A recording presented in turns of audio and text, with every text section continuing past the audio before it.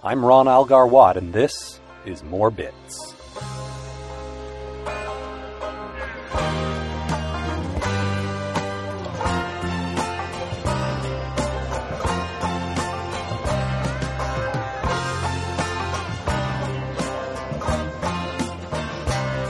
The following is a conversation that I had with my longtime co-writer, collaborator, co-host, Matt Robotham.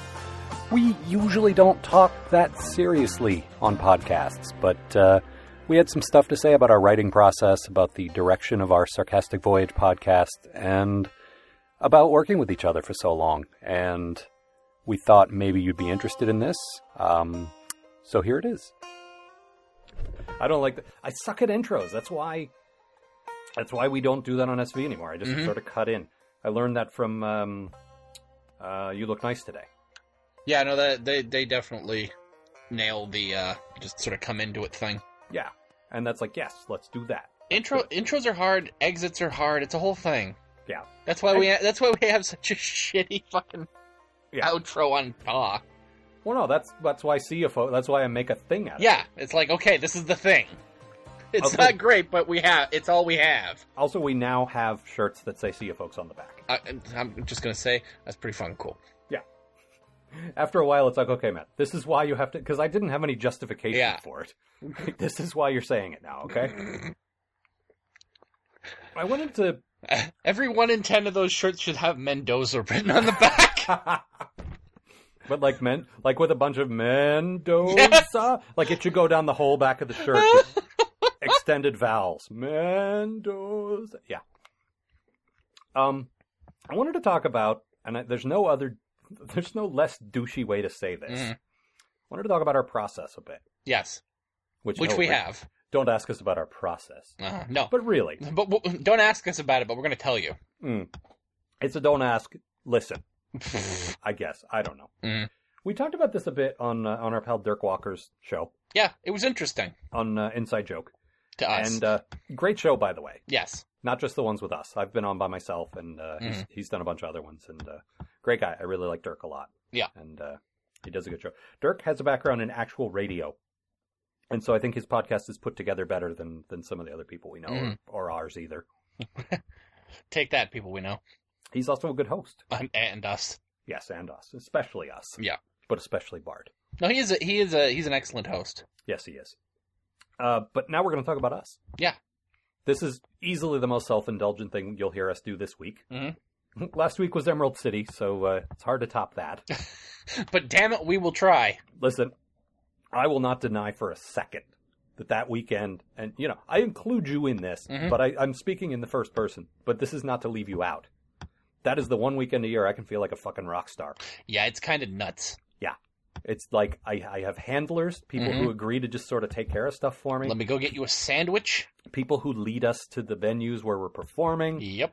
Just, it's so fantastic. And I feel like a bit of a dick from time to time because we got all these people taking care of us. And this year I tried to say, look, go have some fun. Let's give one small job to each person so nobody's overwhelmed. And go have fun. And a little bit, but it was still a little too much. But in any case, we get to feel great. Yeah. We get to be the center of attention. I always get this quote from the Abrams Star Trek in my head. When I start getting too self-conscious about being the center of attention, it's, Kirk's just made his way on the Enterprise, and he's like, we gotta stop, we're running into a trap. And Pike just looks at him and says, I think you've had enough attention for one day, Cadet Kirk. And I just feel like that sometimes. I feel like I have that performer's need to, to have people love me. Well, listen. I mean, that's where it comes from. We've had that forever. Not just me. No, we. Okay. We're all... Tell me I'm good. We're all insecure, us, yeah. We creative people. And we're doing it because we want people to like us. Yes. That's all it is. And because we're great. That's the other reason. Yep. But I have that But we want people to know about our greatness. There you go. That's the way to say that. That's the spin to put on that. Yeah. This is why we write together. I give the idea and then you polish the idea. Now listen, we know we're fantastic. Yes. But we want other people to know, and we want them to tell us. And then we don't have to keep saying it. You can over and over again as we stare intently into the mirror. Right. But the thing is, I was raised with my dad is a Midwesterner, and Midwesterners are known for their sort of humble. Like you look at the guys from MST, you look at Joel Hodgson, Mike Nelson, those guys. They are not big. Look at us, we're great. Nope. They're kind of ashamed of their greatness. Yep. I got a streak of that. My dad's from Minnesota, which a lot of those guys are. It's very similar. And my dad's not even a guy like that, but I still somehow by osmosis got I feel ashamed sometimes when I feel ashamed a lot of the time. No, pretty much all the time. Because I'm me. But, and I'm a comedy writer. That's pretty much how it works. But no, it's like, I want people to think I'm great, and then I'm like, oh, too many people are looking at me. Go look at somebody else. All of you need to think I'm great. What are you all fucking looking at? Quit it, knock it off. That's kind of why. Why do you think I'm great? Yeah. It's kind of why I don't like to do the promo thing. Yeah. Because I don't know. I don't want to yell, look at me. I don't like doing that. No, you just want people to find you and look at you. This was a difficult thing to explain to people. I think people who were with us last year get it, and people who are with us this year didn't quite pick up on it. My philosophy, and I think you've kind of gotten on board with this, I want the material to speak for itself. I don't want to keep saying, look at us, look at us. I want there to be content. Every time we do something to get you to look in our direction, I want there to be some, you know what I mean? Like, yeah, there needs to be something to actually look at, not just two guys at a table who demand attention. Right. I mean, we do. Yes, but there should be more there. We're surrounded by tables of two guys who want your attention. Yes. And so we try to do something unique and a lot of those people can draw, so, A lot of those people just are terrible. Yes. I couldn't think of a better way to say Raven Gregory is terrible, so I just said it. If you're just joining us, by the way, we hate Raven Gregory. Yeah, we're not a big fan of Raven Gregory. If you don't know who that is, that's fine. Don't bother looking it up because he's just terrible. If you don't know who that is, good. We've done our job. But that's been my philosophy. That actually leads me nicely into kind of what I wanted to talk about, which is my philosophy. And everybody knows I'm sort of driving this. And Matt, we kid. Yes. But our dynamic has always been, I sort of come up with the idea, you make the idea funny. That's pretty much how we work. Yeah, that's always been how we work. That's how we worked on our terrible webcomic. On our terrible webcomic, which I was shocked to discover still exists. Really? You haven't checked Algar.com lately, I suppose? I guess not. Nope. I checked it, a couple of weeks ago. Yeah. After the con, I did this thing. I revised history. We've always been at war with East Asia. Sure. No, I did this thing. I feel like I'm reluctant to say we're more professional, but I changed the About Us and About the Show pages for SV and PA because we are a little more legit. Yeah. We have now had media coverage. We have had an official panel. Like, I'm trying to sort of draw the line at the beginning of Sarcastic Voyage and say, this is where we started. And just kind of say the other stuff that we did and I did before that, it doesn't count. Yeah. And say, here's where our career started. I actually started it with the game that I made with Famous Mark a long time ago. Because that's, to get really inside my head for a minute, that's where I did something really good with a person for the first time and I realized it's so much better to collaborate than it is to just make a thing by yourself. Yeah. And that's kind of what got me into this. Anyway, what was I saying? Oh, yeah, so I took Intermen away. Oh, well, it's gone. Good. If you want it, that's fine. I'll send you the oh God, no! I was reading over that, and I'm just like, God, I really thought that was funny, huh? There's some jokes in there. Yeah, but there's a lot of stuff in there, and I'm just like, ugh. Yeah. Ugh. But our dynamic tends to be, I overthink things, and then you kind of put the cap on it. This is the thing. I'm going to flatter you for a minute. I may have done this before. I don't remember. I may need a copy of this. No, I'm for when you inevitably cut it. No, I'm sure I've said this to you before. I don't know if I've said it publicly. I envy the hell out of your ability to just be funny instantly. You don't have to turn it on. You are the same level of funny all the time. And that is like, I can't do that. Well, thank you. I mean, yeah, you don't know what to make of that. No. Should I be ashamed now? Go back to calling me a lazy dick. I can deal with that. But you're not either of those things anymore. I whipped you into shape. Yeah. I made you the Matt you are today. Nobody's kicking sand in your face anymore. Nope. Also, this wasn't my observation. Somebody on Twitter is like, why would you date a chick who went off with a dude who kicked sand in your face? That's an excellent question. Why would you go back to her? Yeah. It seems like no. You just take it as given, but it's just like... I'm going to win her back. What a bitch. That was a bit of a dick move there, lady. Hey, lady, I have a little sand for you now. Yeah. But no, you have the ability. How's it with the Sand Kickers Union now, huh? Bitch. Are they a union? Yeah. Are they unionized? The Sand Kickers Local 285? Yeah, every beach needs a dude in a extremely revealing bathing suit who kicks sand into the puniest guy on the beach. Mm-hmm. They have like they got a little device that measures, that measures you for puniness. The funny thing is, I never knew what the word puny meant until comics. Yeah. Between the Hulk and that ad. Yep. That's where I learned. Everyone that guy needs to be really glad he never ran into Bruce Banner at the beach. You mean David Banner? No, I do not mean David Banner. Very well. You may mean David Banner. I have never meant David Banner. All right. Could you say David Banner 3 or 4 more times? David Banner, David Banner, David Banner, David Banner, David Banner, David Banner, David Banner. All right, stop it. I wrote a song. Apparently you did. This is the thing, though. When the show has always been driven by our dynamic, the two of us together. If I show up and I'm not feeling good, and I've gone at length talking to Ed Casey about this. I'm on the record. I'm still uncomfortable talking about my depression, but briefly, I'm bipolar. I'm up, I'm down. Mm-hmm.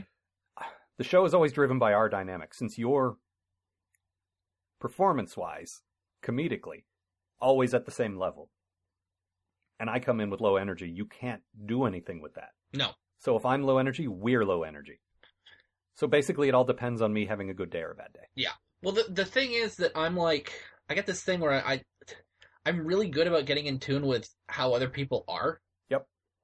You totally are. And when that happens, when people are off, I have the tendency to just all right, well... Everything's low energy, so that's what we're doing. Yeah. Yeah. But that's why we write well when I'm on. Yeah. I come up with the plans and sort of the clever stuff, and then you put in the jokes. You write the charts. Right.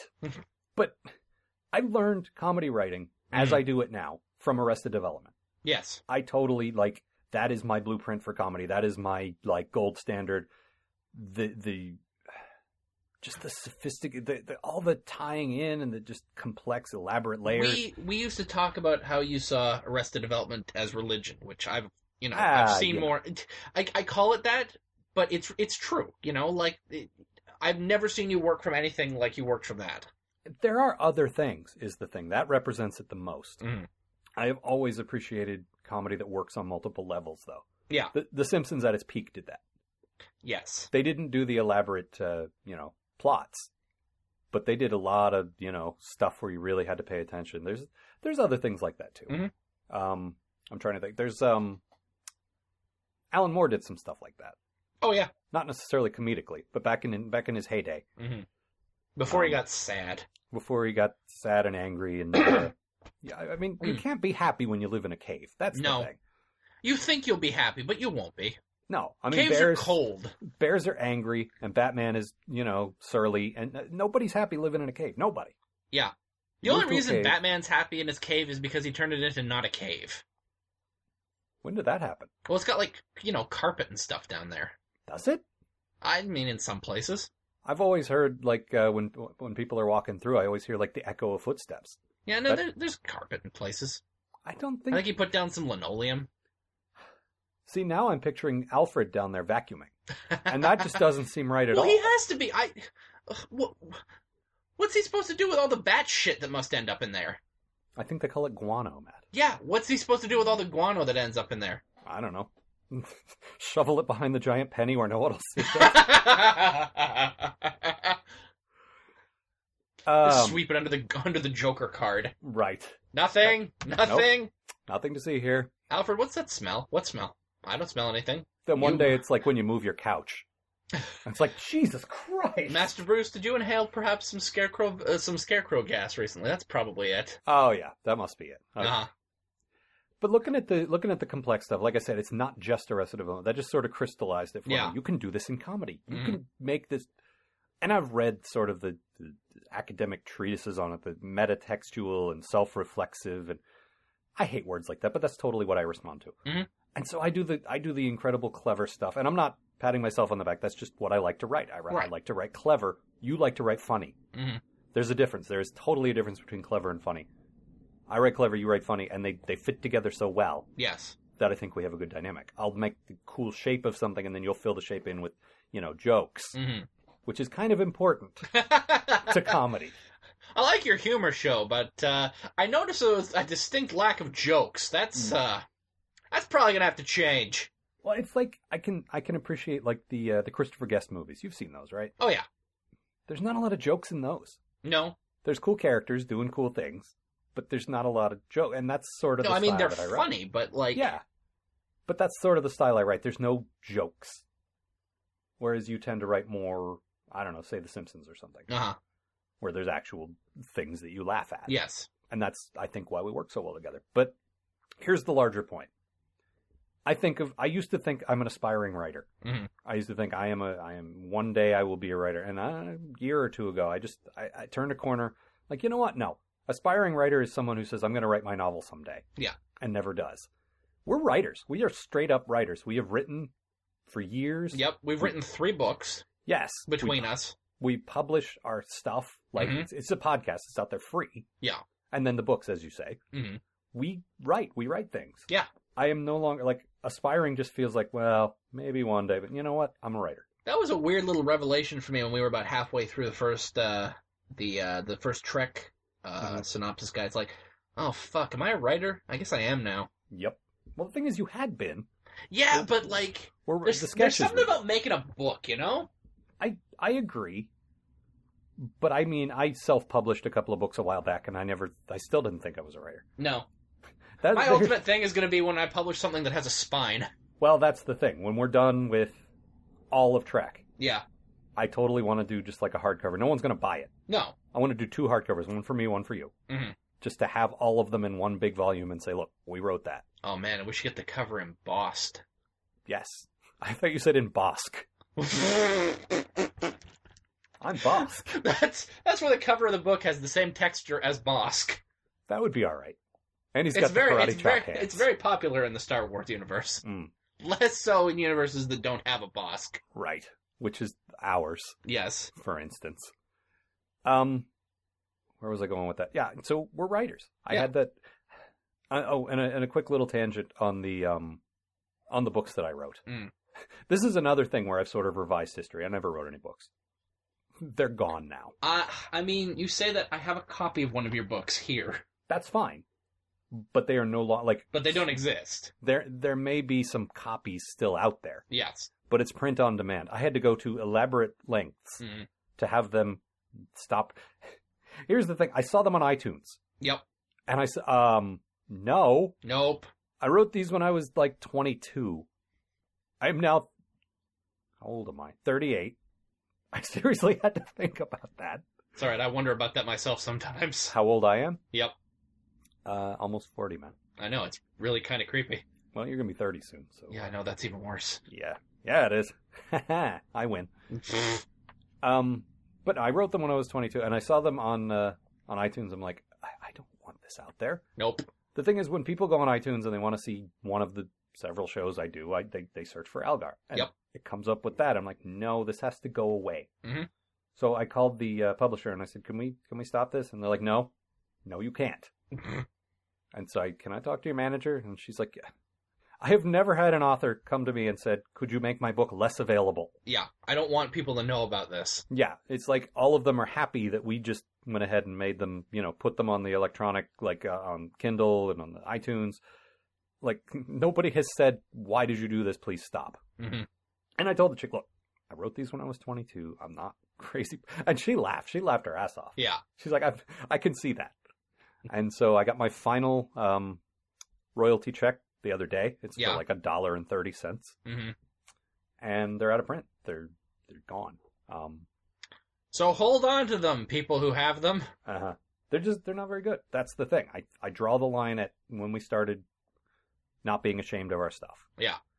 That was a weird moment where, and everyone got on me for saying, well, the show's not very good yet. Well, if you say that, nobody's going to listen. That's because it's not very good yet. Mm-hmm. Early on in SV, I said, look, we're not we're still learning. Yeah, and we weren't very good yet. No. And I think in a year or two, we're going to look back at what we're doing now and think that. But, I feel like that's going to be an ongoing process no matter what, Yeah. Just in the fact, like I said before, we're a constantly evolving show, SV. Yes. And we're becoming something else now. Right, which we talked about a bit. And we're going to go into that a little more here. Yep. But I reached a point about a year ago. I don't know how you feel about this, and I'd be interested to hear your thoughts. All right. I think you've never looked at it the way I do anyway, where I don't know if we're good. I cannot make that determination. I am incapable of that. I don't objectively know if we're good. I just can't tell. But I started being happy with what we're doing. I started being proud of it, of being confident in it. Mm-hmm. The last 3 shows of SV we did, 159, 160, and 161, I think is some of the best work we've ever done, and I'm really, really proud of it. Yeah. And I've never felt that way before. Like, we did a run of 3 shows. I actually wrote them and produced them all sort of in a block so we could have some time for Emerald City. And so they're all sort of consistent in quality, and we started doing more stuff with audio, like better quality audio, and just the voice actors are getting up to speed, and the writing and the improv, and I was so happy with them. And I've never felt like that before. We got up there with our panel, and I think we did great. Like, neither of us stepped down and said, well, that sucked. Yeah, no. But you stepped down and walked away, and I stayed up and talked to somebody about gay porn, apparently. About gay porn, apparently. Yeah. I stepped down and some cute girl said, I love your show. How do I listen to it? That right there, my friend. Yep. It wasn't like they were swarming around us yet. But one cute girl. Yeah. It didn't matter if it was a dude or a girl. I mean, the cute girl made it better. But the fact is, somebody waited until the show was over to ask us. Yeah. How do I get more of that? It was great. And we told them. Well, you told them. Yes, I was you trying were over to escape. Talking about gay porn. Uh-huh. But I'm curious what you think. Because like I say, I only, the last year or so, and Post-Stomach Horror, same thing. We turned a corner on that show where I'm like, we got this format. Mm-hmm. It's not a formula to the point where it's the same show every week, because it's always different. But we got it locked down so that we could do that show in our sleep. And the last year or two of episodes of that, it's like, I don't think we've done a bad episode. Yeah. And again, I say bad subjectively. I say an episode I'm ashamed of. Yes. But I'm curious how you feel about all that. I don't know. I mean, I couldn't tell you if we've ever done a good episode or not. I don't really think about it like that. It's gotten to the point it's always been with SV, it's just like, well, now I get to hang out with my friend for a while. Mm. And often more than just me. Yeah, exactly. Which, I mean, yeah, that's nice. I guess you don't, I mean, that's just the difference between you and I. I'm the analytical one, you're the, show up and be funny one. Yeah, whatever. And again, I envy you that, but on the other hand, we wouldn't be doing it if one of us wasn't the planet Listen, guy. If we were both like that, we would have done an episode. Yeah. And then we would have stopped. Probably. And seen something shiny. Yeah. I do not have the ability to make stuff happen. Well, there's one of the things that we need to do, that we've needed to do with this show, and it's, it's something we've done forever, is I need to have, like, okay, you need to show up at this time. We're going to be working for such and such amount of time. Yep. Do this, get me that, and that's it. Yep. No, what I do is I ask you when you're available, and then I set a schedule, and that's what I do. Yeah. And throughout the week, you will get DMs from me pretty much constantly going, okay, so what's the, when are we doing this? Now, what's on for tonight? What do I need to know? You used to do that. You've gotten a lot better with that. Like especially with Post-Stomach Horror. The thing is, SV is gradually becoming more my thing. Yeah. And you're always involved. You're always, your input is considered just as much as mine. Yeah. It's just we reached a point where we're doing a whole lot of stuff, and you got a life, and you got a girlfriend, and you got stuff to do. I do. And so, okay, let's redistribute the weight here. I'll do some writing with other people, and also you. Mm. And Post-Stomach Horror will be like 50-50. And we did. It always surprises me because I'm used to SV. I'm used to you just saying, yeah, what you say is fine. And then with Post-Stomach Horror, it's like, it totally feels like you and I are pulling equal weight there. Yeah. Which is great. We have a thing. But, again, I don't think you think about whether it's good or not. No. You go back and listen to old episodes. I can't do that. I do. I do that a lot, actually. Part of it is, it's something to have. I enjoy listening to us talk. Us. Us. Yeah, you and me and other people. Yeah, I can't do that. A lot of it is the fact that it's basically a show written around stuff I find interesting. Funny that. Uh-huh. I do have the thing where after a little while I will completely forget it. Yeah. And we've talked about that a lot on both shows where people say, hey, 7. Mm-hmm. That was the answer to the thing you asked in episode 23. We're on episode 162, dude. Mm-hmm. Yeah, I'm like that, but mostly because I have a shit memory. Well, that's what I'm saying. Everything's moving forward for me. Yeah. And I used to be a dick. I used to be a dick about so much stuff, and I feel so bad about that. Mm-hmm. I sort of internalize it now. I still think people are being jerks, but it's like, why would I even tell them that? Yeah. It's not worth it. Yeah. And here's the thing. Here's the thing that I'm not comfortable talking about on the actual show, but this show seems to be the weepy confessional show. Sure. So what the hell? It won't always be this. I got some light stuff I want to talk about, too. You and I, at some point, are going to sit down and talk about Venture Brothers for as long as it takes. Yeah. There's a show. There's another example. Yep. Of something that's really deep and complex. Yeah, that's a big one. Yeah. That was like Arrested Development. That's way up there. I was trying to think of examples. That's way up there. But here's the thing I don't really like to talk about, because I've tried to withdraw from talking about stuff like this. When the show posts, which Post Stomach Horror posts Sunday night, Monday morning, and SV posts Thursday night, Friday morning, I always wait. I always wait to see what people think, to see what, if people laugh or whatever, and we just don't get that. We don't get the input. And I guess people don't think of it that way. They probably listen, they probably enjoy it, but I don't know. I try to go out of my way when I hear something really well written or really funny. I try to tell the people who make it that I liked it, but I don't think most people think that way. I don't think so either. I find myself occasionally doing that with stuff that I like, but it's not something I do a whole lot of. Just because it... No, I know. The thought always goes to me with something like that. It's like, man, I really like this webcomic. I should tell the guy that writes it I like it. And I think, why the hell does he want to hear from me? But they always do, Matt. They do. And you'd think, you'd think that I would realize that, but nope. We get this occasionally. Mm-hmm. We get these really heartfelt emails in the Sarcastic Voyage box of people saying, I discovered your show, it's fantastic, I really like you guys. Or Post Stomach Horror, same thing. Yeah. It doesn't happen very often. But Ted Bigsby, who's now a part of our circle, came about by saying, I watched your Transformers reviews, I love them, and now I'm listening to your show, and I love that. And it was just this really long thing. I listened to you while I work, and you got me through some, really long shifts, and I was like, this is really sweet. Yeah. And occasionally we get that, and it's fantastic. But usually, and this is everyone, this isn't just us, you just don't get that. No. And so it's hard. It's hard for me, because I spend so much time planning it, thinking about it, trying to be funny, working with you to make it funny. Yeah. And I put it out there, and it's just like, crickets. Yep. It's like, well, what was all that about? Yeah. And that's why I have to move on to the next thing. Yeah. Or I will just dwell and be miserable. And I mean, the people, there are people out there who are, super passionate about it. We saw a bunch of them last weekend. Yeah, we got a picture of all these people in our T-shirts with our faces on their chests. Yeah. And, I'm very uncomfortable when people say, oh, your group, the Sarcastic Voyage group. Well, this is how those people met, but they're just as much there for each other as they are for us now. Yeah, absolutely. Which is fine. But they did donate. They do listen. Mm-hmm. And it's great. But because you don't think about it, you don't go through this. I think about it so much. I'm like, do people like this? Do people like me? And it's rough. And so I try not to think about it anymore. I try to, that's why I keep so busy. Yeah, I don't know, because, I guess it's just my thing's always been, if SV went away tomorrow, I'd still have all those people. Just because we weren't doing the show anymore doesn't mean I, can't talk to, all these people we've picked up over the years.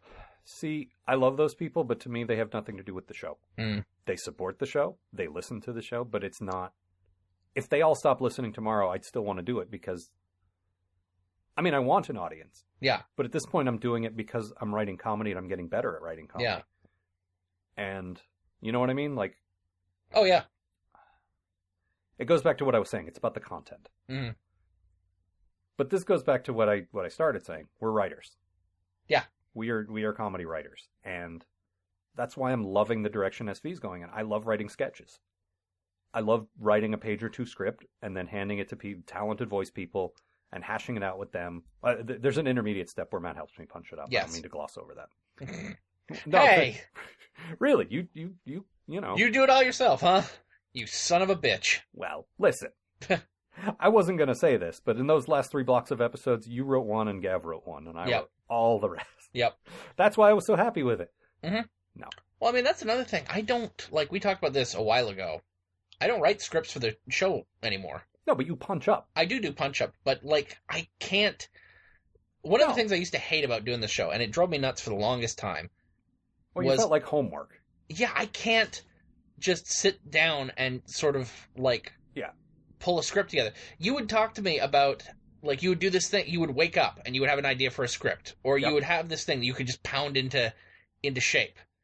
Well, that's because of my crazy ADD brain. I'm constantly, like, ideas come to me so fast, if I don't write them down, they're gone. Yeah. And if you don't have that, then... I don't. Yeah. And so, like, if you have to sit there and look at a blank screen and think of an idea, then that's torture for you. Like, the rare scripts that come to me usually come to me when I'm not thinking about it, which means that it's unreliable, which means that you can't, depend on me to be, have a certain amount of stuff ready for when you need it. Yeah, so now I would just rather when ideas come to you, write them. Yeah. And then we'll put it in the next show. Yeah.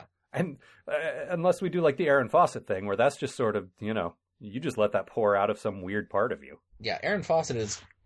I love writing those because they're fucking weird. Yeah, and I love that we're starting to take that into a slightly improv direction. Yeah. That was a lot of fun. I got to tell you, this is me patting myself on the back, but that bit we did with me as the werewolf. Yeah, that was great. That was one of the best things I think we've ever done. And that was total back and forth. I had some notes. You had some stuff to work with. Some kind of a werewolf.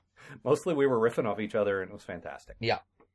But I mean, I love doing that. I literally woke up. This is completely true. This isn't just me saying this in this conversation.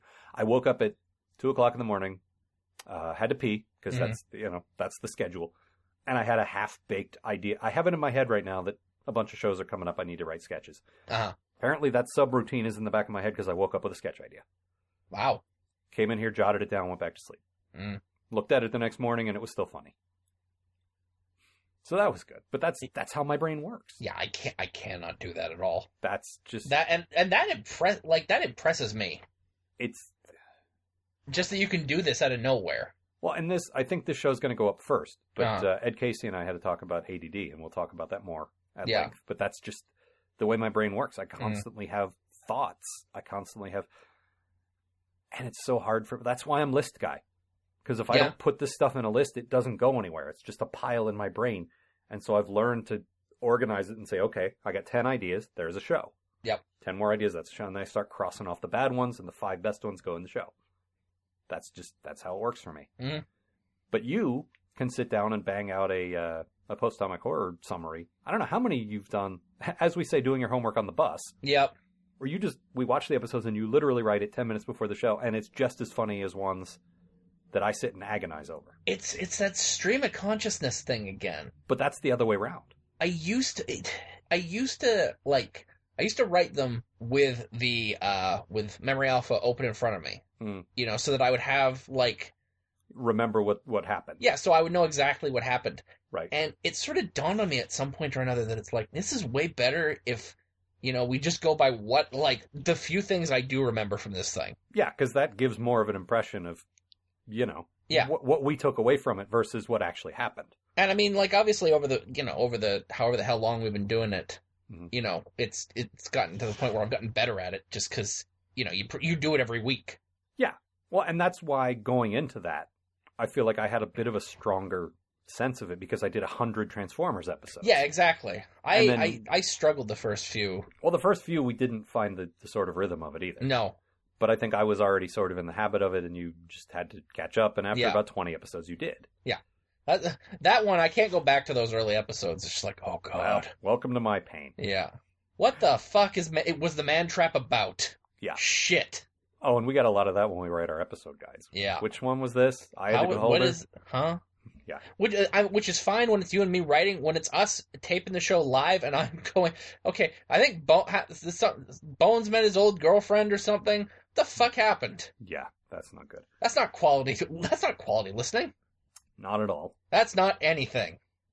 But we're the opposite, is what I'm saying. Like, I can sit and write a bunch of scripts. You can't. Mm. But we're the opposite when it comes to post-stomach horror, where I have to sit and carve it and analyze it. And it's homework for me. It's frustrating, and I have to really work at it. And you just write it.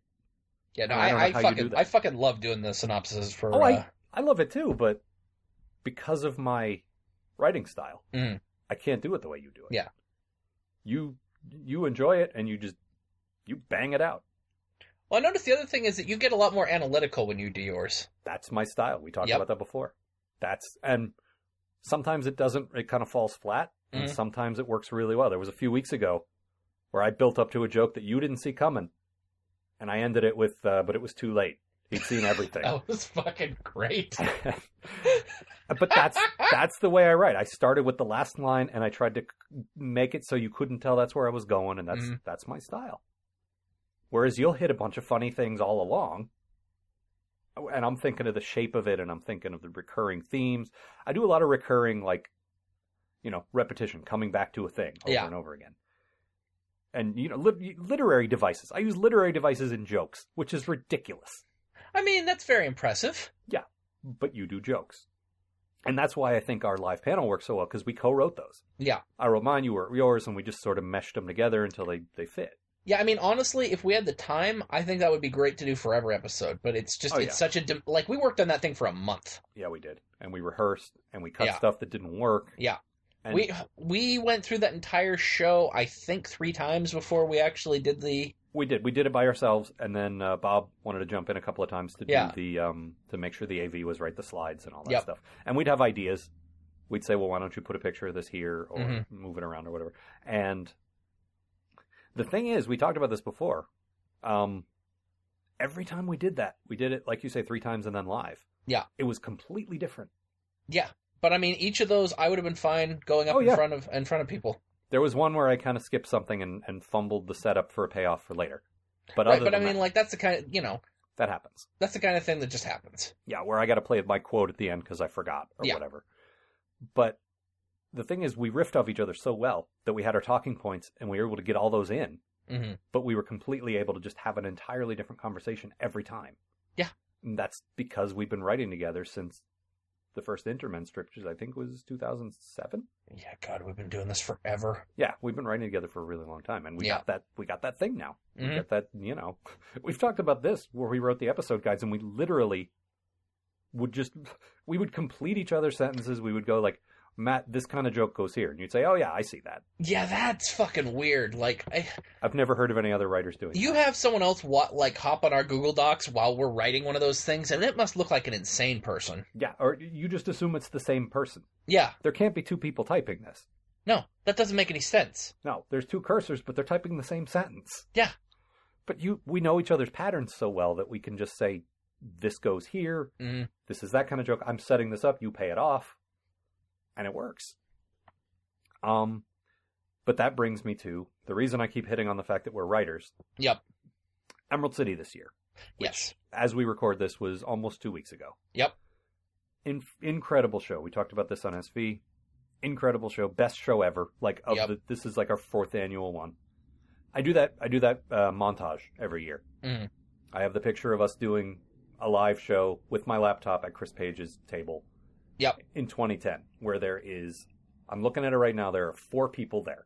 Yep. Chris and Laura, Angel and Simon. That's it. Just watching. Oh, and Adam Witt's behind us, so 5 people. Yes. Basically, the people who manned the table and 1 or 2 hangers on. Mm-hmm.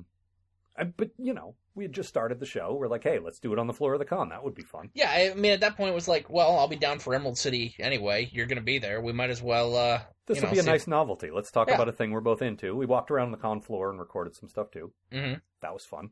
Yeah. But it wasn't like a thing. The next year, I said, well, that was fun. Let's get together. We looked at conference rooms and stuff like that. They cost too much money. So I'm like, let's get some people together in a hotel room. Yep. Let's get a hotel room and invite all our friends over. And I'm looking at it now, and I think there's like 10, 12 people there.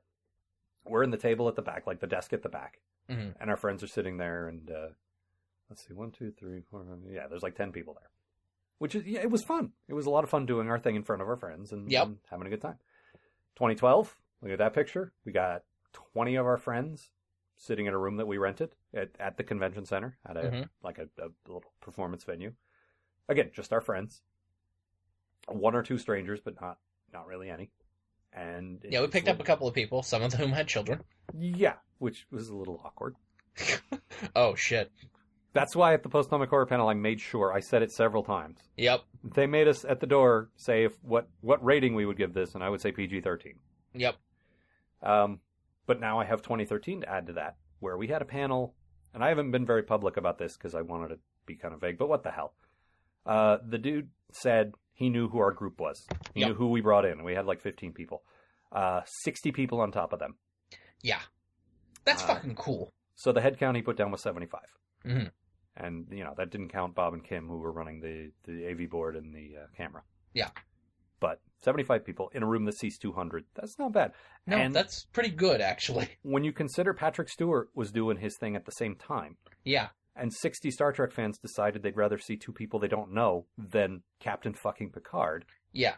That's pretty great. Like, that's our core audience right there, basically. Yeah. And Comic-Con has a fair amount of Trek fans, but yes, it does. But I noticed at the table, not, maybe 50%, maybe more. Mm-hmm. You're more likely to find them there than anywhere else. But there's a lot of people who don't care. There's a lot of people who see, well, no, I'm into Star Wars, not Star Trek. They think of it as you can only be into one of them. Yeah. Oh, I like Firefly. I don't like Star Trek. Really? Because I like both. Yeah. But in any case, I would say at least 50%, maybe more. And of those people, a bunch of them went to see Patrick Stewart. And some of them thought, those guys at the table with the puppet were funny enough. Also, this line is too long. Let me go see what these guys are doing. There was a line to see us. That was so fucking awesome. Amanda got pictures, and one of them had a bunch of our friends in it, and I didn't think that was fair. And she got, well, I mean, I'm not going to post that. It's like, oh, look at all the people. Yeah, half of them were, Bigsby and Dave, and, that's not fair. But we got one. There's one guy that we know that proves this is our thing. Yep. And we just take a picture of a line at someone else's panel. Chris Page is at the front, and a line full of strangers waiting outside the door for us to start. Okay, that's my 2013 thing, to go up on the thing. And Amanda got a great picture from the back of 75 heads looking up at us. Mm-hmm. And we're way out from the distance in front of all these people. And so we're obviously just gradually building up. And like we said, we rehearsed we wrote that, we rewrote it, rehearsed, and it went great. Yeah, we and it turned into a really good fucking show. Yeah, and I feel like we can build on this momentum. Yeah. The Emerald City guys are setting up Rose City Comic Con in September in Portland. We will be there. It's a bit smaller. I'm definitely going to try and get us a panel there, and since it's smaller, I think we can. Yep. And then based on that momentum, I think next year at Emerald City we can probably get another one. Yep. And then based on that, we might be, you know what I mean? Like we're building. It's slow, but we're building. Yeah. But here's the thing I was reluctant to talk about on Sarcastic Voyage. We did a Sarcastic Voyage show, which I am not trying to talk about. Yeah. We didn't think we were getting a panel. So we rented a room again, like we did last year. We were basically, the idea was just to do what we had done every year on a slightly larger scale. Yeah. Which is, we couldn't get the room we got last time because the con has gotten so big that they basically spread out into every available room. Yeah. What's great about that is the room that we were, like the panel room, was right across from the room we weren't allowed to get. Yeah. And so we could stand there and say, fuck you, ours is better anyway. Yeah, and it was. Yeah. But there's a theater connected to the convention center. Con space, yeah. It's independent. It's just a theater, but it's connected. Mm-hmm. And okay, we'll get this. And it wasn't all that. It wasn't cheap, but our fundraiser pretty much covered it. Yeah. And we did a lot of prep for the Emerald City show. We did a little, or for the PA show, we did a little prep for the SV show. Mostly we got up there with a couple of talking points and left ourselves to our own devices. The plan sort of was, we were going to riff like we always do. But we had some prepared, we recorded 3 or 4 test host segments. Mm-hmm. And we're like, okay, this run is funny, this run is funny. If we start panicking, we have this material to fall back on that we've already done and we know it's good. Yeah. I don't know what the hell happened to that. In my case, I blanked. Yeah. And I had them written down in front of me and I tried to lead the conversation there and it just wasn't. I didn't have anywhere to go. You weren't picking up on it. I'm going to just say this. It was a disaster. Yes, it was. And we had strangers there. Mm-hmm. We had our group, and we had, I don't know, 5 or 10 people. Amanda's coworker was there. Oh, yeah. Well, what's her husband into? Oh. Wow. Yeah, that... I think having the new people in probably was a part of it. Yeah. Because, like, the more you flail, the more it's like, oh, God, and I'm doing it in front of people I don't know. That may have been a factor for you. I don't want to speak for Dave. I think he thought we did an okay job. Mm-hmm. And if he thinks that, that's fine. I do not agree. And I'm going to play this card. It's my show. Yep. Well, I mean, it's your show too, but you know what I mean. No, well, I agree with you.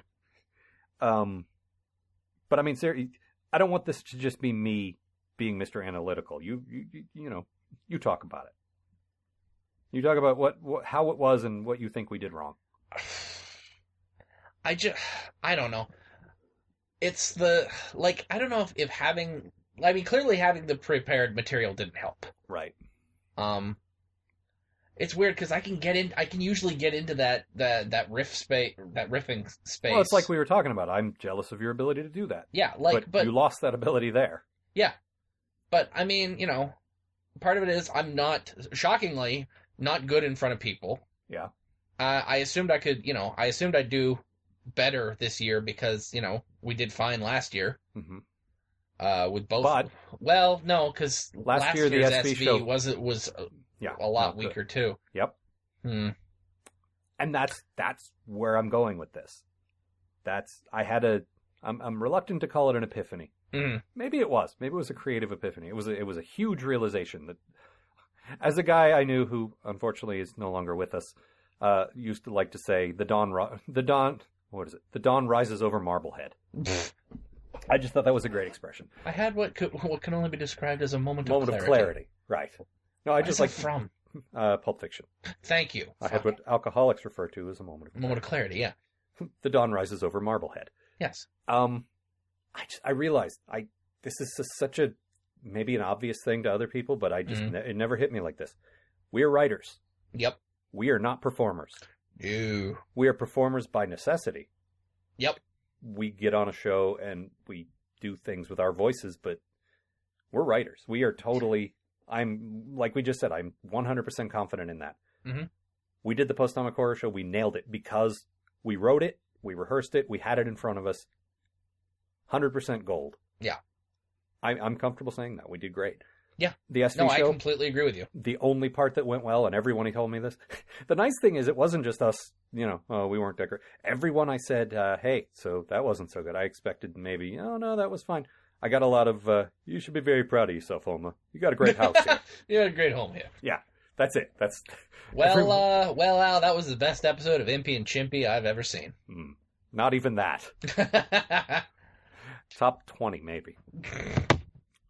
But the one thing that went over well, and the one thing universally that everyone said, yep, was like, but the sketch went well.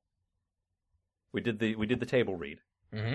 Which was me and you and Dave, and we brought up Brian and Kim. Yep.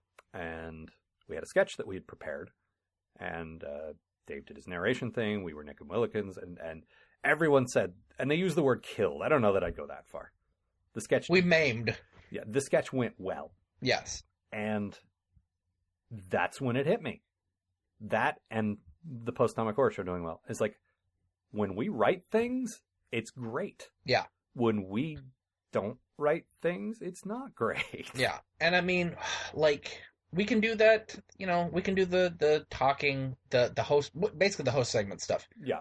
Like, we can do those fine when it's the two of us on the show like this. Sometimes we do okay when a third person comes in. Sometimes we don't. No. But, it depends on who the person is. But, in front, like, live in front of people, what we should be doing is prepared material. Scripted material. Yeah. Yes. The thing is, even on the show, I'm gonna peel back the curtain a little bit here. Mm-hmm. The last 6 months, definitely in that last run of 3, but before that, I have been chopping the hell out of our conversations. Yes. And I like to think it's fairly seamless. I'd like to think, like, I go back and listen to those bits, and it's like, okay, this one was a little awkward, but for the most part, I know this lasted half an hour, and now it's 10 minutes, and I made chops everywhere. Mm-hmm. And you can't really tell. And if I'm wrong, listeners, let me know, because I want to get better at that. Yeah. But we're sitting here doing this. We're the funny stuff anyway. We're riffing for half an hour to an hour, and I chop it down to 10, 15 minutes. We've become accustomed to that, to the point where we get in front of people, we don't have that luxury. So we work together well, because when we're riffing, we're basically writing. Yeah. It's the same process. We get together and we bounce ideas off each other, and sometimes it's funny. And that's what the host segments are. Yeah. And when it's not, we cut it out. Right. And that's why those bits work. But because we have the dynamic of co-writers. Mm-hmm. But when we can't cut anything out, right. There's we're left with that horrible dead space. But, and here's something. This is really becoming the Weepy Confessional Show. Fuck it. I already told people about my horrible depression, so why not? We had a very old dear friend of mine, Jason Ellis, on episode 161 of Sarcastic Voyage. Yeah. We recorded a mail segment with him. I seriously nearly cried because it was so terrible. And Matt's like, it was fine. What's the problem? Jason, early on, he and Famous Mark sort of took me under their wing, basically taught me how to be funny. And they're, I don't know what you'd call them, my mentors, older brothers, whatever. But it's very important to me that I sort of impress them, make them think I'm funny. Look, this is what I do now. Yeah, and I feel like I fell on my ass twice with him. And it's because we're doing something that's unprepared. And we're actually going to do this. I'm writing a script right now. If I went to him with a script, I would not feel that way. Yeah. I would say, I wrote this. You read it, Mr. Voice Man. And I wouldn't have that insecurity at all. I would say, this is good. I know it's good. Whereas when we're doing the shtick with him, it just wasn't working. Not so much. We couldn't find the rhythm. Yeah. He was on a different wavelength. Our thing wasn't working with him. Yeah. And we've had that a lot. And it's more me, because like you say, you can sort of step into other people's rhythm. But if the three of us can't get it working, then it's not going to work.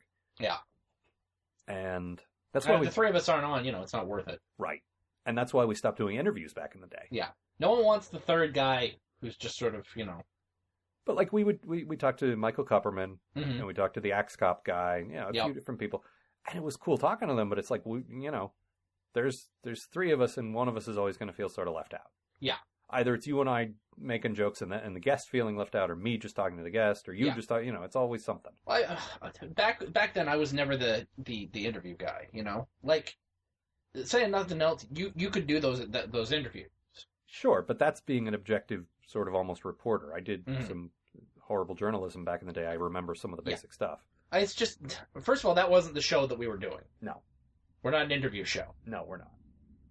And actually, our pal Pat Loika has gone on to do that sort of thing. Yes. To great success. Yeah. He talks to big names in comics and stuff like that. That guy talks to people that I am so jealous of. Yeah. And see, that's an interview show. That's a friend of ours going another direction with it. Yeah. But that's not us. No. We can't really do that. And I mean, given the option, I couldn't do that anyway.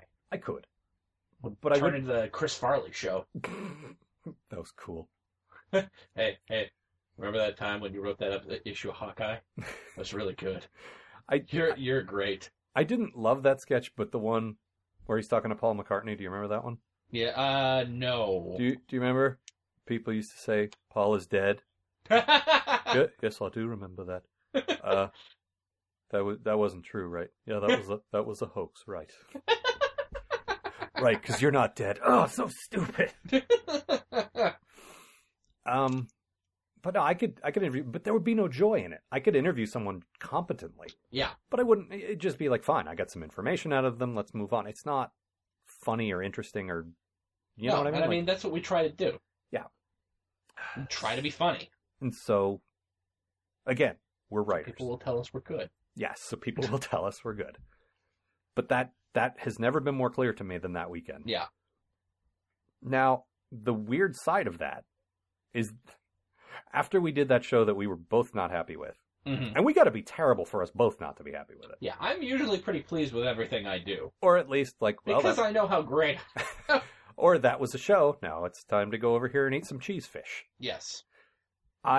It's very telling that after the second they turned the mics off, I went upstairs to the table for an hour. I said, okay, we're starting our little, our gathering, our little prom get together that Laura puts together. In an hour, I'm going to go up to the table where I can feel good about myself. Yeah. And that's seriously what I did. Rather than weep in a corner, which would have been my move 2 years ago, or sit there glowering, which would have been my move a year ago, I said, I know what I can do right now. And I went upstairs and I put on... Come on, Jim. Yep. How you doing? Jim Kirk, Captain of the Enterprise. Yeah. You're still hearing that in your sleep, I bet. Uh-huh. Here. How you doing? Jim Kirk, Captain of the Enterprise. You've probably heard of him. Yeah. A lot of that. By the end of the weekend, I managed to make his mouth make a vaguely... You finally figured out how to do it. Yep. The weird thing was I spent like 3 days with that puppet, and my hand I never got puppet hand, and that's a lot to do with Kim. Yeah. She made an ergonomic puppet. She made a damn fine puppet. Yeah, she did. But that goes against this whole I'm a writer, I can't perform thing. Because I went and lost myself in a character that I was completely riffing with. I don't know where that comes from. I don't know. Man, people are complicated, you know? I guess. People are weird.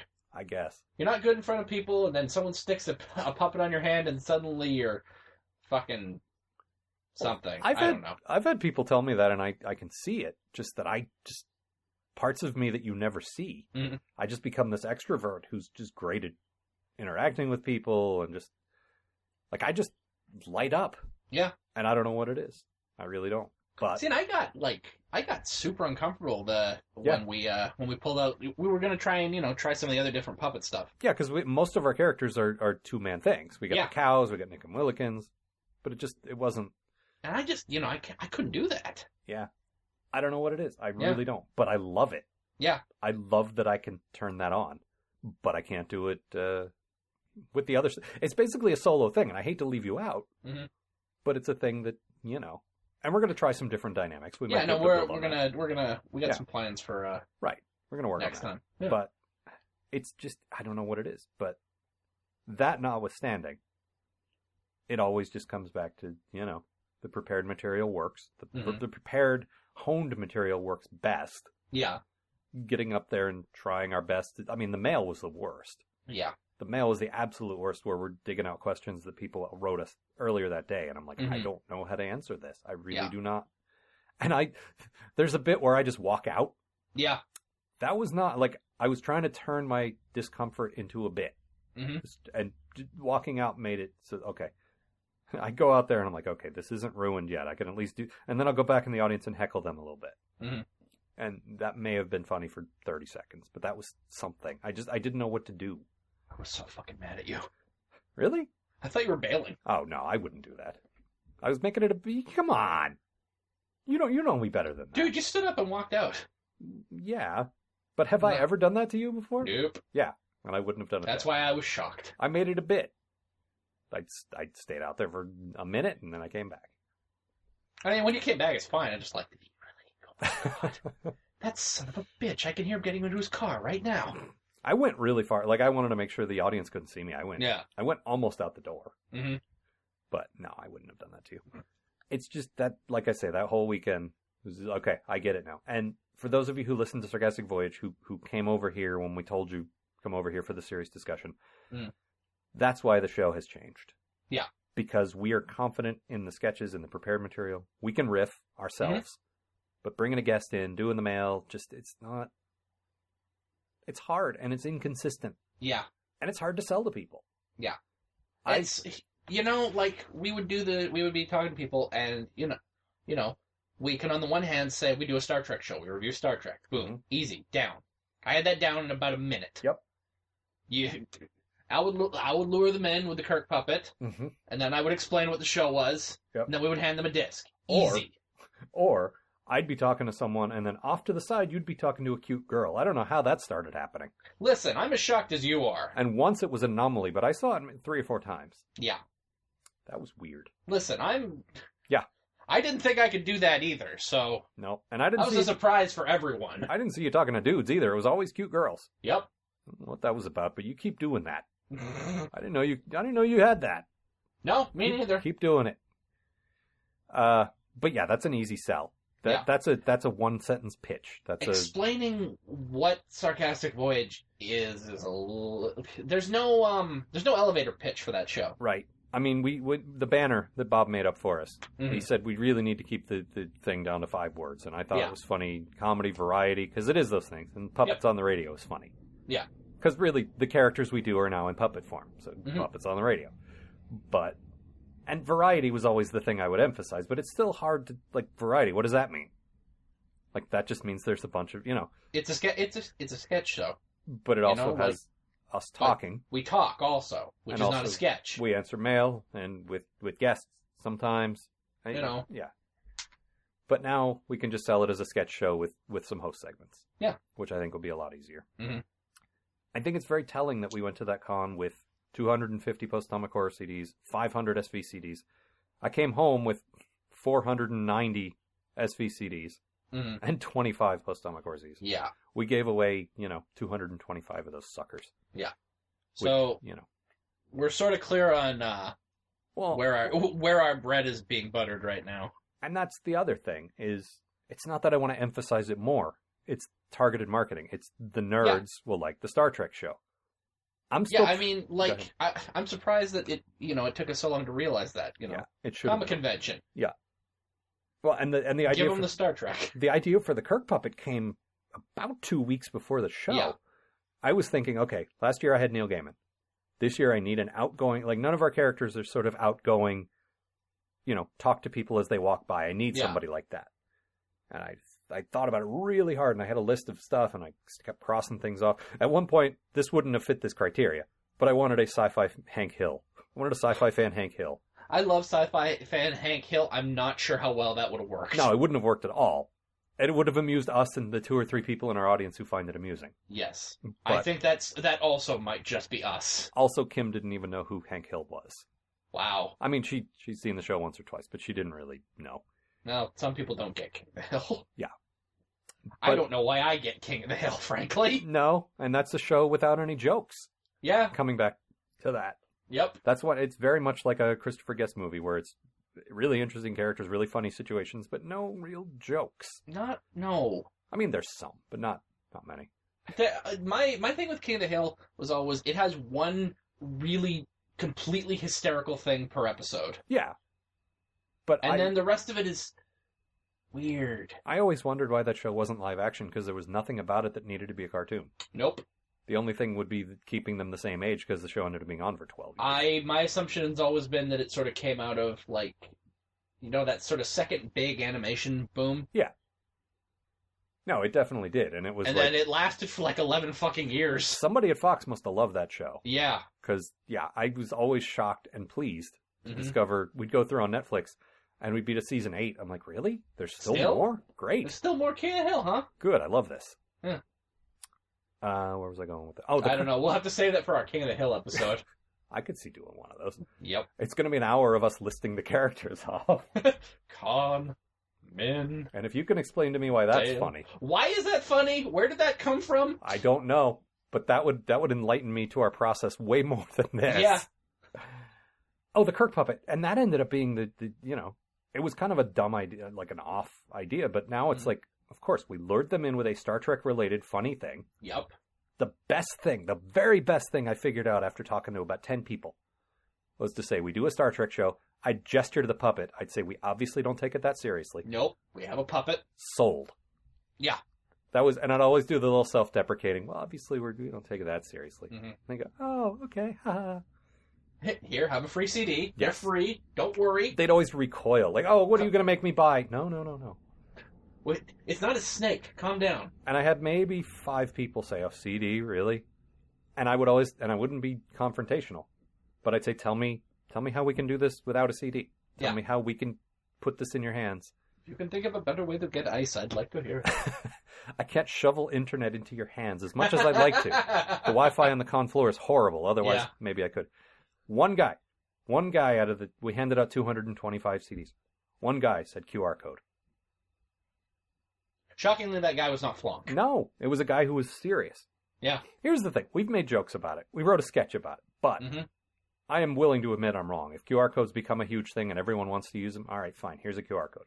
Yeah. I resisted the word tweet for years. Mm-hmm. It's here to stay, fine. I resisted the word blog for years. Yep. But I will come around if it ends up being a thing. And I sort of don't think it will be. I don't either. I think now that Mustache Charlie's invested in it definitely won't be a thing. That is the definite... Yeah. That is how you can tell something's down the drain. Right. But, anyway, luring them in with a funny Star Trek thing, giving them the semi-serious pitch, that worked. I just don't know how to do that with SV. Nope. There is an audience. I know there's an audience for written, performed sketch comedy. Oh, of course there is. Look at fucking Super Ego. I was just going to say, there's not a lot of shows, and I'm not going to say we're original by any stretch of the sketch comedy's been around since comedy was invented. I don't know if you people know this, but we actually did invent sketch comedy. Yeah. So, first of all, you're welcome. You can listen to SV and hear us gradually, inventing it. Yeah. Secondly, we'd like our checks now, please. Yes. And Matt means checks with a Q, I mean checks with a K. That's a lot of checks. Yeah. Figure it out. Get them to us. Yeah. But I can't, I don't know the field nearly as much as you do, but Super Ego does sort of semi-improv. Do you know of any, Super Ego's improv. They do like we did with the Aaron Fawcett thing. They base it around... They come in with an idea. They base it around an idea. Yeah. But they don't. But it is improv. They don't script their sketches. And they do that thing where, they'll record for an hour and cut down to the best 3 minutes. Well, and that's another reason why I like the Aaron Fawcett thing. That's the first time we did Super Ego style thing. Mm-hmm. And I think we did a pretty good job. And I think if we keep doing that every now and then, we'll get better at it. Yeah. But that's being comfortable with each other. But other than that, it's not even a sketch show. But my first go-to would probably be Thrilling Adventure Hour. No, that's close. Which is, scripted, very scripted, as far as I can tell. Yeah. Comedy on the radio. Yeah, and that's actually, I'm going to start playing with some serialized stuff on our show. We're going to have one sort of serialized thing a week with... Well, the Nick and Willikins 3-parter worked really well. Yeah, I thought. Nick and Willikins ended up being... I don't know, I broke it up on our website to, different series. Mm-hmm. And I was just... I ended up doing that Arrested Development thing where the last episode tied up a bunch of stuff from earlier. Yeah. And I was just like, I don't know. It's our stupid British characters. It's so dumb. Yep. And I was so like, oh my God, I did a thing. Mm-hmm. I tied it all back to the stupid Russell Brand joke from the first part of this run. And it was, it was dumb. But there's little and here I am patting myself on the back again. That's fine. There was a thread that you might not have caught, where every time Nick changed personnel, we sort of called it near the end where he kept hitting his head. Mm-hmm. But when he changed to upper class Nick, it was because Good, Great, and Petunia kept whacking him in the head. Yep. That's where that started, and I paid it off at the end where it kept happening. Just dumb stuff like that, but stuff that's the Arrested Development thing, the echoes of 2, 3, 4, 5, 6, 7. Yeah, that was like a 10-part thing. Yeah. And there were little things that I kept paying out. There was a whole Downton Abbey vibe because I was watching that show. And, But anyway, that takes me back to when we were doing Intermen, and the strip of the week would basically reflect whatever movie I had watched that week. Yeah, or I was on a Rocky and Bullwinkle kick for a while. Yeah.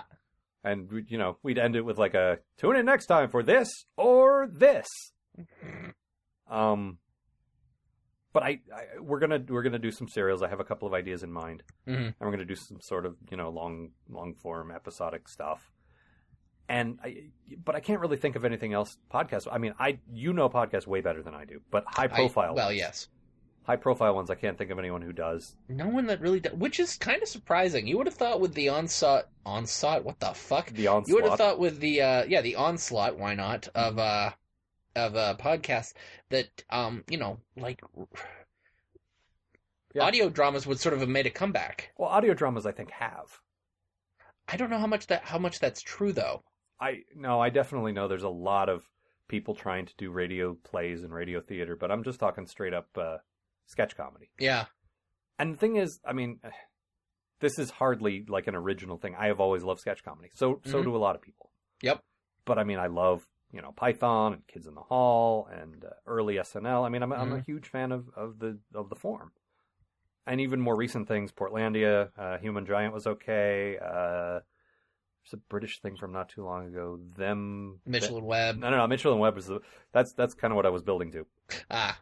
Well, you can just take this part out. No. Them from that thing. That's what it was. They did. That was a couple episodes. That was okay. But we took that break for Sarcastic Voyage. Mm-hmm. And the thing is, people thought we were goofing. We had Vishal do a little, every voyage has an end, and there's like the two silhouettes of us. Yep. And it was the thing was we're ending the show, and then we came back. But we really took a break there when we really thought a lot about what we wanted the show to be. Yeah. And I think you probably went off and played video games. That is almost certainly true. We had some talks, and you showed up and had some serious conversations with me. Mm-hmm. But again, I'm the list guy. Yes, I'm the video games guy.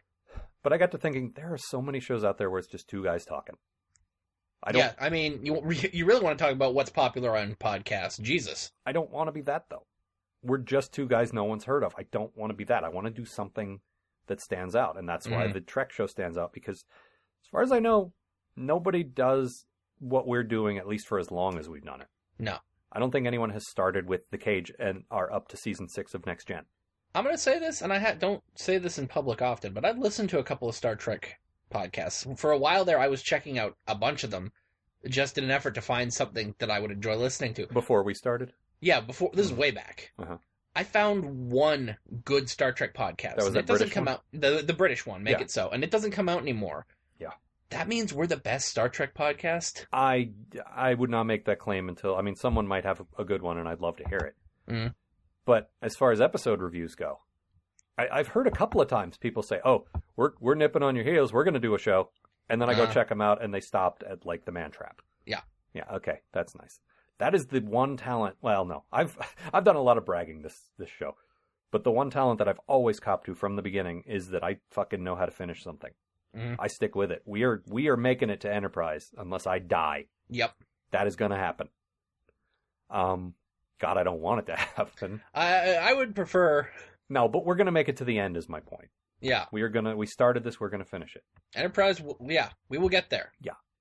But Sarcastic Voyage, I just didn't want to be, like, that show stands out, Post-Atomic Core. SV was like, well, we're just doing the same thing as everyone else. We're talking to our friends. We're never going to break out of this circle of our friends unless we do something different. Yeah. And I want more people to hear what we do, but it's like, who cares? I don't know these people. Who cares? Mm-hmm. And I risk alienating that core audience when I expand out, but I want more people to hear us. And so we took a sabbatical. Like I said, we talked about ending the show. I don't think we had any intention of doing that, but we definitely had to take a break. No. And I just thought about it for a long time. I stacked up on my phone, on my iPod, all this different kind of comedy. Sketch comedy, radio shows, just everything I could think of, all different genres of audio comedy, thinking, would this work for us? Would this work for us? And I went on vacation. We went on this long drive down the coast. We went to Southern California from Seattle. You and Amanda. Yes. Yeah, not you and I. Not us. No. That would have been fine, too. Yeah. Someday we'll take a vacation together. Without our women. The thing is... Go out into the woods for a while. I'm not going Reconnect. I'm not going... We're not connecting. Fucking a tent. Connect, like Legos. I'm the peg Lego, just in case. Oh, yeah. With my peg leg. No, Python used to go on, they go to Barbados. Yeah. And write Life of Brian. Like, they just go, go right during the day and then go have fun at night. Yeah. And that just seemed like the coolest thing to me. I'd love to just go away for a week and write something and then come back with a script. We'll go out to Braintree and take acid. No, we're not doing that. You can. I'll sit and work. You can go trip. Yeah, because there's nothing scarier than me on acid. I wouldn't know. I wouldn't either. I just suspect. Well, fair enough. But yeah, we Amanda and I went on this vacation, long drives on the coast. I love a long drive. I really do. Yeah. It clears my head. This is the closest I get to meditation. Mm-hmm. And it was August. The ocean was there. It's like blue ocean, and just everything was great. And my head was clear for the first time in years. And I was listening to Nerdist for the first time. Mm-hmm. I'm like, this is great, but this is not what we do. I will continue listening to this, but this isn't us. Right. And I don't remember what else. There were a few other shows along those lines that I liked, but wasn't really us. And then I had the stack of a sketch show from the UK called Mitchell and Webb. Mm-hmm. That Mitchell & Webb sound, and they also have a That Mitchell & Webb look on TV. I have That Mitchell & Webb book. There's a theme here. But I listened, and then I was like, this is it. These guys write and perform comedy. They don't have a lot of voices. That was the thing that hit me first. These guys write sketches, and then they take the best parts for themselves.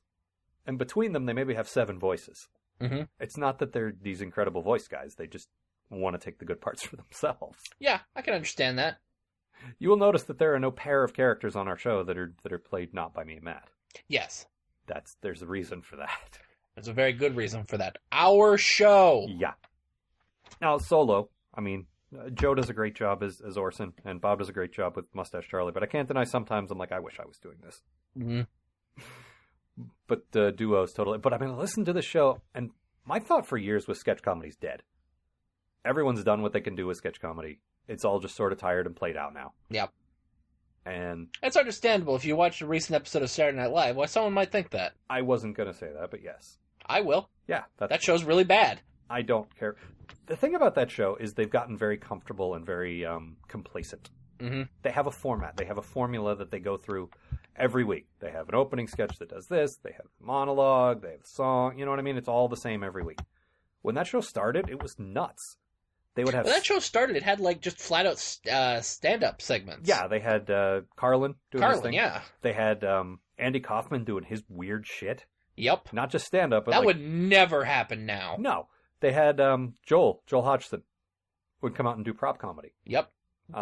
Which I didn't realize until I saw his one-man show recently, where he's like, Mm-hmm. I was on SNL. Like, you were? Oh, yeah, I've seen that one. I just assume he must have come out as the host and been in 3 sketches and done a little self-deprecating monologue, because that's what guests do now. Yeah. Anyway, that show's just gotten sort of tired. But then I listened to this, and it was like copyright 2009 or something like that, and I'm like, yep. This is still good. They're not doing, I mean, some of it is sort of standard stuff. Yeah. But a lot of it I mean, listen, not everything's going to be gold. No, I'm certainly not. I don't care who you are. Sometimes we struggle to fill that, 74-minute best of collection. Yep. But I was like, this is it. These guys are writing good comedy. They're performing good comedy. They have a group of people around them who are talented, who help them write and help them perform. This is what we should be. But I didn't completely want to change the show. So we threw in some sketches and some of this and some of that. Mm-hmm. And as I think of it more, it's like, you know what? This is what we should be doing. Yeah. Because we're writers. Who write? Yes, we do. Yeah. I write, then I crack the whip, and you write. Yep.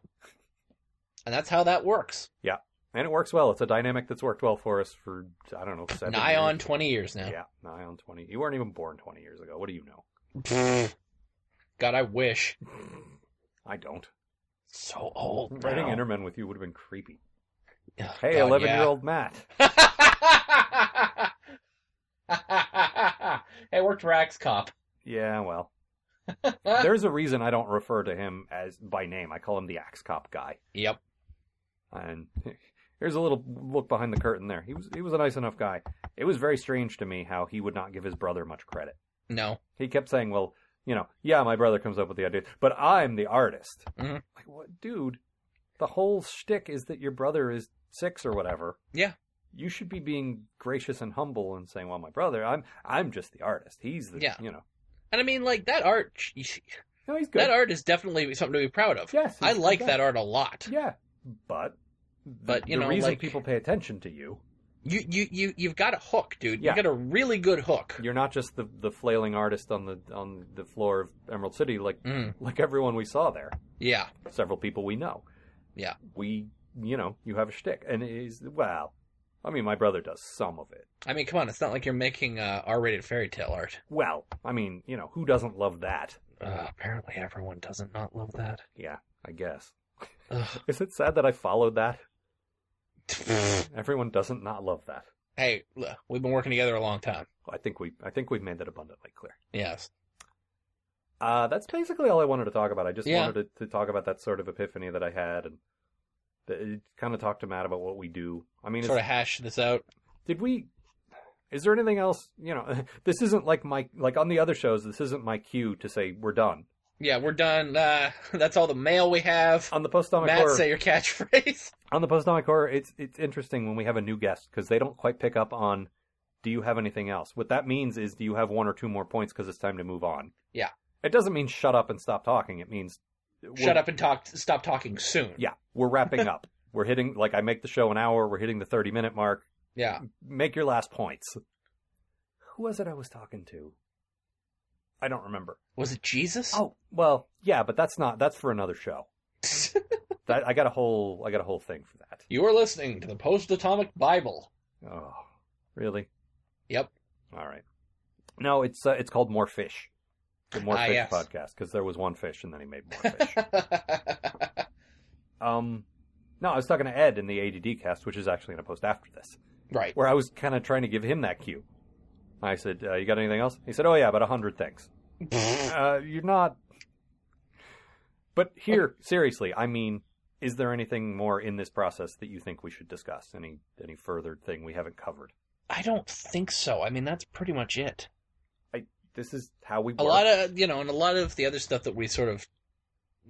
a lot of our process we sort of talked about on that show with Dirk. That's true.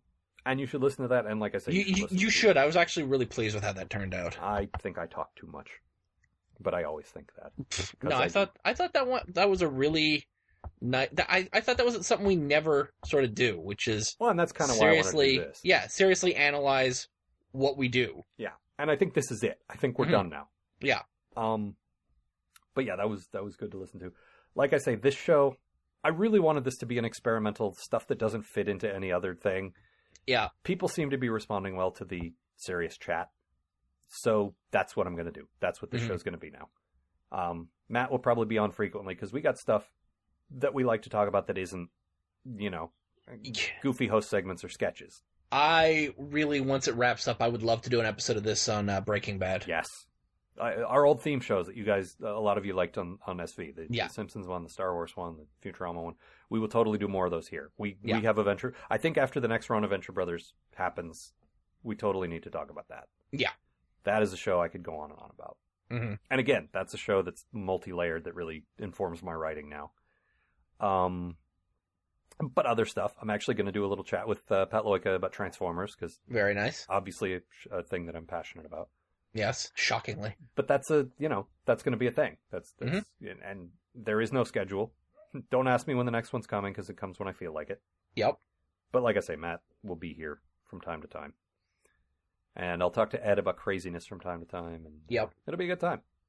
I can say the word time at least 6 more times. See? How many times more can you say it, Al? Well, 6 times 5. I don't. Time. Ah, you're cheating.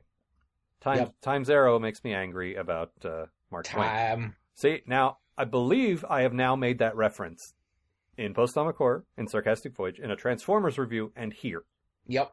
I hate Mark Twain in that episode of Star Trek. Can we officially put him to rest now? Nope.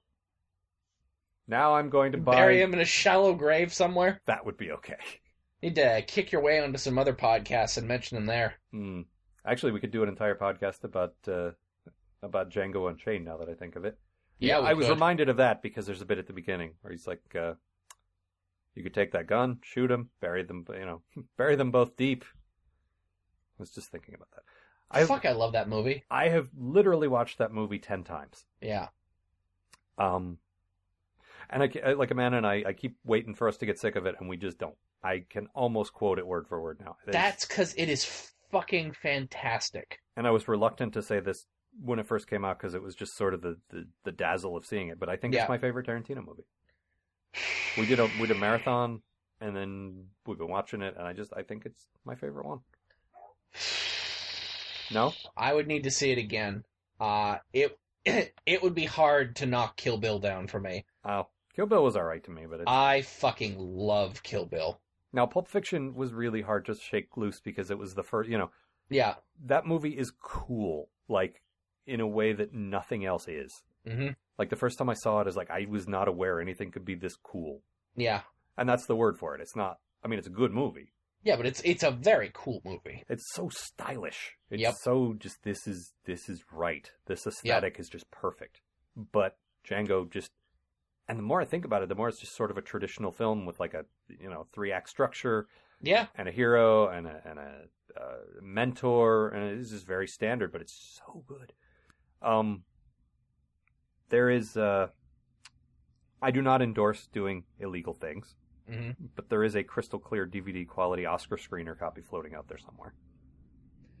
Well, should anyone be interested in ratting out their fellow citizens for copying things, then now you know it's out there. Now I actually feel like that scene where he's like, you have two options. One, you could lift the horse off of him. Or two, yeah. I could listen to Christoph Waltz talk all day, by the way. I love that guy. Oh, my God. Yep. So maybe we'll talk about that. Who knows? Yep. In any case, Matt, I do appreciate this. I know talking seriously isn't necessarily our best thing, but yeah. And to get a little emotional for a sec, I do really enjoy working with you, and I hope it doesn't stop anytime soon. Nope. And that is all. So I love you, man. Yeah, ditto. Love you too. You know, at the con, we did an awful lot of like hugging and stuff. Yep. And I think it was genuine affection. Like, we did a little for shock value or whatever. Yeah, dude, you're one of my best friends. Yeah, ditto. We're definitely, like... for a while there, it was like, yeah, we work together, we know each other okay. Yeah. But I think we definitely turned a corner there. Yeah. All right, let's make out now. All right.